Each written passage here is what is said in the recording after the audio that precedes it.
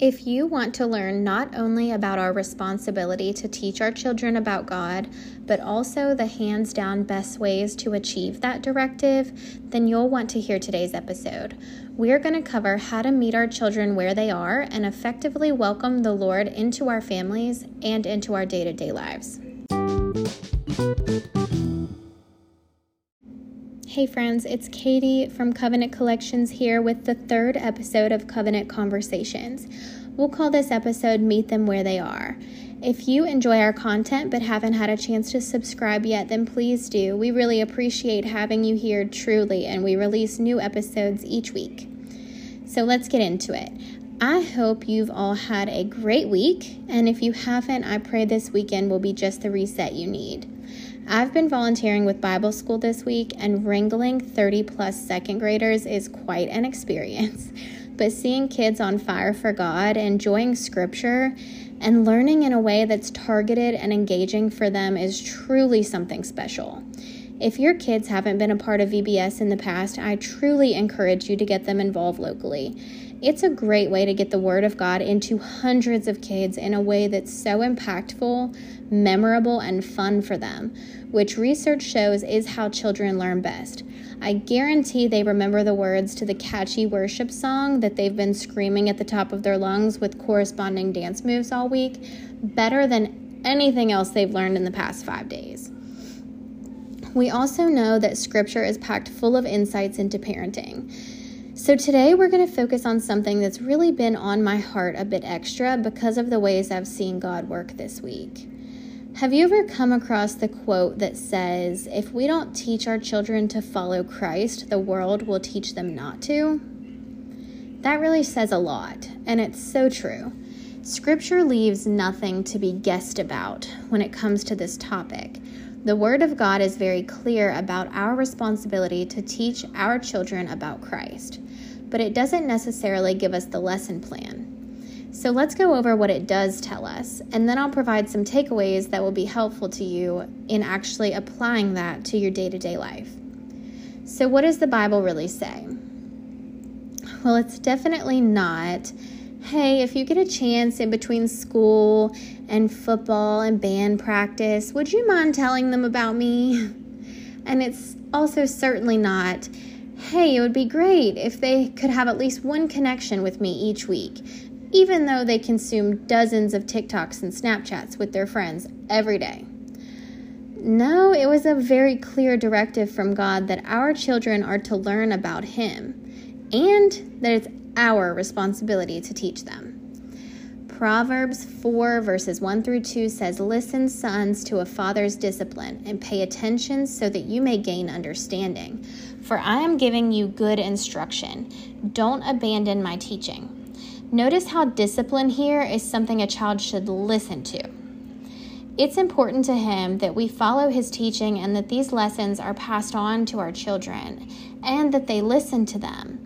The challenge can be finding the time to incorporate these lessons and presenting them in a way that our children actually will listen to. Proverbs 22:6 says, "Train a child up in the way he should go, and when he is old, he will not depart from it." Colossians 3:21 states, "Fathers, do not provoke your children, lest they become discouraged." Not allowing our children to get discouraged in their faith walk is important to God. So keep that in mind as well, because a lot of times that comes from how we present God into their lives. Ephesians 6:4 says, "Fathers, don't stir up anger in your children, but bring them up in the training and instruction of the Lord." This couldn't be more clear. Bring them up in the training and instruction of the Lord. That's the very clear directive. And yet another warning not to stir up negative feelings in our kids along with it. So what could God mean by that? Why does He keep warning us not to anger them or discourage them in the same breath as directing us to train, instruct, and teach them? I think that's because human nature often leads us to flex power or position over those we instruct. And not even in like a demeaning way. It's just It's just a natural thing when you have a position of power, often, is human nature. And it's very important to God that this isn't how we teach our children about him. God knows what will work and what won't work, obviously. God is all-seeing, all-knowing, almighty. He tells us exactly what not to do. So what would discourage or anger our kids? Maybe pressuring them, forcing them, pushing it on them, constantly criticizing them for the sake of God, or so we claim as we correct them. Presenting a Christian lifestyle as something tame, restrictive, and even boring in their eyes. So then what should we do? If those are the things we shouldn't do, then how should we teach them about God? Well, let Bible school serve as your example. We don't bring pre-K through 6th grade into church and ask them to sit down in a pew and listen to a 2.5-hour sermon, do we? We don't read scripture word from word straight from the Bible to a young child. No, we connect with them in their ways. When you speak to a young child and you want them to listen, you should get down on their level physically. If my preschool age child is acting up, I squat down, get eye-to-eye level with him to redirect, and I do this because speaking down to people is not effective, figuratively or literally. Getting eye-to-eye level with someone places you in their terrain, and now they're a bit more interested in what you have to say without even realizing why. And this doesn't even only apply to children. If I'm going to have an important conversation with an employee who is sitting down, I'm going to have a seat as well. This reduces natural defenses, it reduces distractions, and it creates a safer space for communication because we're on the same level now. We're in the same field of space. We're on the same side. Now it's us versus the problem versus me up here and you down there and the problems in between us. That's a strong and very simple people management tip in general that you can utilize in many different areas of life. Getting down to someone's level isn't only physical. You may have heard the phrase, meet them where they are. You will have much more success reaching someone if you meet them where they are instead of fighting the current to pull them to where you are. When we plan VBS themes, we plan them specifically with what will the kids enjoy, find engaging, and connect with in mind, versus starting with what scripture are we going to cover each night. And there's a very good reason for that. That's also the reason why hundreds more children show up to Bible school and church camps and concerts than show up to church on Sunday itself. And the impact of that can be huge for God's kingdom, so it's a really wonderful thing. But Bible school is all about exciting interactions, upbeat and engaging music, on theme and memorable crafts and Bible lessons, and most of all, having fun. The main takeaway that a child should go home with is God is real, God loves me, and having a relationship with God is amazing. It's so much fun, it's so fulfilling, it's engaging, and it makes me feel good. When we teach our kids about God at home, how are we teaching them? What types of feelings are we stirring up in them in relation to that relationship? And when we take this responsibility really seriously, we should be following a similar framework. Scripture also teaches us that this should be a very common occurrence in our homes. Deuteronomy 4 verses 9 through 10 says, "Only be on your guard and diligently watch yourselves, so that you don't forget the things your eyes have seen, and so that they don't slip from your mind as long as you live. Teach them to your children and your grandchildren. The day you stood before the Lord your God at Horeb, the Lord said to me, 'Assemble the people before me, and I will let them hear my words, so that they may learn to fear me all the days they live on the earth and may instruct their children.'" We also have Deuteronomy 6 verses 6 through 7, which states, "These words that I'm giving you today are to be in your heart. Repeat them to your children. Talk about them when you sit in your house and when you walk along the road, when you lie down and when you get up." God wants us to share him with our family for generations, and that means the foundation must be strong. He wants us to weave him into our daily lives regularly, fully. Not just on Sundays, not just once a year, not just when we say our blessings before dinner or our prayers before bed at night. But he says when we are sitting in our home, when we're walking on the road, when we go to bed, when we wake up, that's his way of saying all day, every day, teach your children about me. So what's the best way that we can do that? The answer is to be a living example. And you don't have to be perfect. We all have room to improve. But you should be your child's greatest example of a living relationship with God, of faith in action, of a joyful, God-loving, God-fearing life. If you're thinking right now about how many areas you have to improve to meet that goal, then that's good. The goal is to shine a light on your areas for improvement. God, your Father, wants you to know today that he will meet you where you are so that you can meet your children where they are. Any way that you can pull God into your day-to-day, do that. Open the door to him entirely and welcome him into your home. Replace the Beyonce or the Taylor Swift with worship music for your commutes. Hold firm boundaries about what will and will not be welcomed into your home based on what pleases the Lord and what is disrespectful to him. If we wouldn't do it, say it, or bring it into the house of the Lord, and I'm speaking of church here, then why do we do it, say it, or bring it into the house of the Lord? And I'm speaking of your home now. Let's make that our goal this week. Let's find 3 small things, not major obstacles, 3 small things that you can improve in your home to make your home and your life more honoring and uplifting to God. Now, here's where a lot of parents fail, and it won't be what you expect. You aren't the biggest failure when you accidentally curse. You aren't the biggest failure when you get drunk after saying you aren't going to anymore. You aren't even the biggest failure when you go a month or more without cracking open your Bible, but you've been on social media every day. When you're failing the most is when you hide your shortcomings. And please don't feel the need to broadcast all your issues to your kids, because 9 times out of 10, our issues are not their problem. But the fact of the matter is, we are all sinners and we all fall short of the glory of God. We fail our children when we push perfection and godliness onto them, which implies that we've got it all figured out. But we never admit where we need to improve. Let me give some examples. Let's say someone cuts you off on the interstate. It scares you, so you get angry. You curse, and you realize immediately that you handled this all wrong. A lot of parents may blame this on the other driver, but what example does that set for your kids? Other people can influence the way that I act, the way that I speak. I'm not fully responsible for myself. It does not teach them accountability. It doesn't teach acceptance of our imperfections, and it does not model repentance the way that it could. The lesson today isn't don't ever mess up.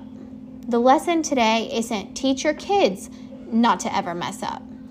The lesson is when we inevitably do mess up, admit it. Be a role model and set the example for what we want our children to do in their relationship with God. Set the example for taking accountability, for recognizing that you have room for improvement and taking the steps to achieve that. In this example, you could say something out loud in front of your child, like, man, I'm so disappointed in the way I handled that. I shouldn't have gotten angry, but it really scared me when they almost hit us. But that's not a good example, and that's not a good excuse for the way that I spoke, and I'm really sorry. But I also need to apologize to God and ask for his forgiveness as well. And then, continuing out loud in front of your child, say the prayer. Dear God, I know I messed up just now, and I'm so sorry. Choosing the right words, even when emotions are high, is something I'm working on. Help me to get better at this, Lord, and teach me to pause before reacting so that I can set a good example for those around me and cleanse my heart of fear and anger so that I can better shine as a light for your kingdom. I know I'm not perfect, God, and I know that I need you. Thank you for being a forgiving Father, Lord. In Jesus' name, amen. Your child just watched you royally screw up, but look what else they watched. They watched a living model of a relationship with God, of how we can be imperfect. And then we can admit our imperfections. We can repent for our sins. We can ask God for forgiveness. And we can continue to work on our mistakes, knowing that we're still going to fall short tomorrow. Now look at the example we just set. It's a real-time correction. It's an example. It's a living lesson. This is so much better than just sitting them down and teaching them what to do when they mess up. Now we've shown them. We didn't make an excuse for our actions and then go talk to God about it in private. We made our mistake in public, so we asked for forgiveness in public with our kids. That is where you're going to have the greatest success in your parenting journey. When you mess up, you apologize. When you mess up, you admit that you messed up. When you talk to God about something that happened that they were a witness to, you let them be a witness to the conversation you have with God as well. Bring the word of God to them in ways that are relatable to them as well.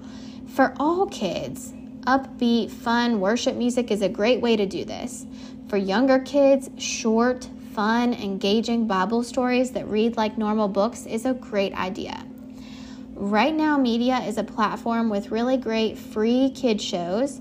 Also lots of things on there for adults as well, but tons of free kid shows that are super cute and fun that they could watch and learn something at the same time. Mix things like this into your day-to-day. Pray real time out loud with them any opportunity that you get. Mention God any opportunity that you have. Let this become their norm. For older kids, teenagers, and preteens, a lot of the above is still very relevant, but the type of content is going to evolve a little bit. A teen devotional book that pulls relatable lessons into biblical lessons is going to be a lot more effective for them than reading straight from Scripture. They really need to see why this is relevant to them by having it related to modern day things that they are familiar and comfortable with. Make sure your older kids, your teens, your preteens, make sure they're consuming clean Christian content on social media. That can be so impactful, and it doesn't have to mean taking that access away from them. It doesn't have to mean saying you're not allowed to use social media in this house. That's not what I'm recommending. That would probably fall on the scale of discouraging and angering our children and keeping them away from God. But if that's the boundary that you've had already set in your home, then stick with your boundaries. For it often just means making sure their social media is working with God rather than against Him. There are so many amazing, inspiring young people on TikTok, for example, that praise God and honor Him with their content every day.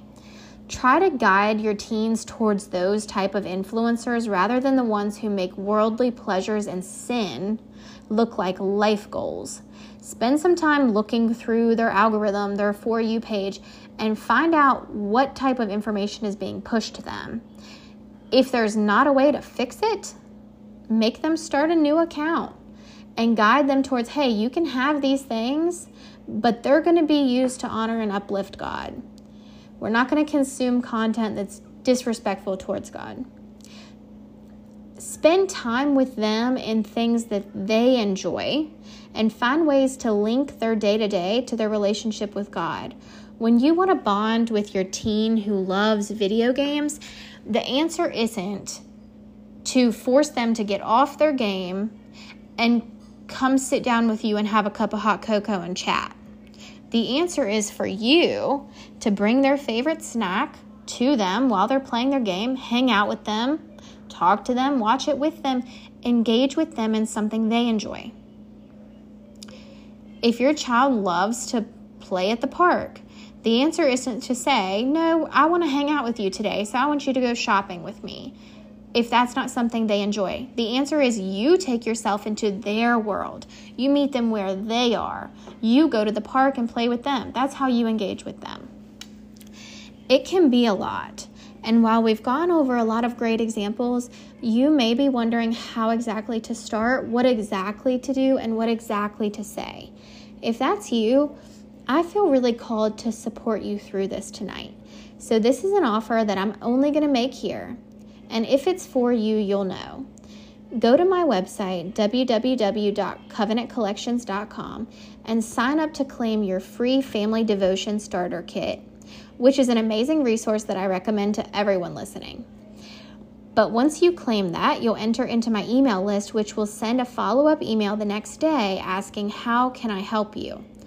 When you receive that, if you're a parent listening tonight and you feel like you need more to really take these steps and implement them, or you really have specific questions on how to meet your child where they are right now, I want you to reply to that email with the words 4 weeks free. And I'll reach out to you personally to set up 4 weeks of free one-on-one coaching where we touch base every single week to discuss your top concerns.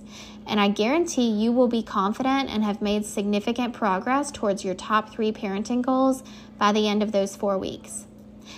It will not be some type of half fix that requires you to upgrade or upsell to actually achieve your goals.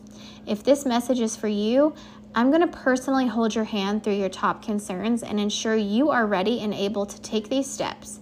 And I'm going to do that for you because you deserve it and your children deserve it. I've had the honor of watching God work in the lives of a lot of kids this week, and I want to extend that as much as I can. But because my time is not unlimited, this is a limited time offer that must be claimed by the end of August 2023. Sessions would run for the month of September. If you are listening to this after that offer time frame has ended, please still feel free to reach out to me and we can discuss how I can best serve you at that time. I hope this episode has been beneficial for you all. I'm excited for what next week brings. I love you. God loves you. Go and be a light.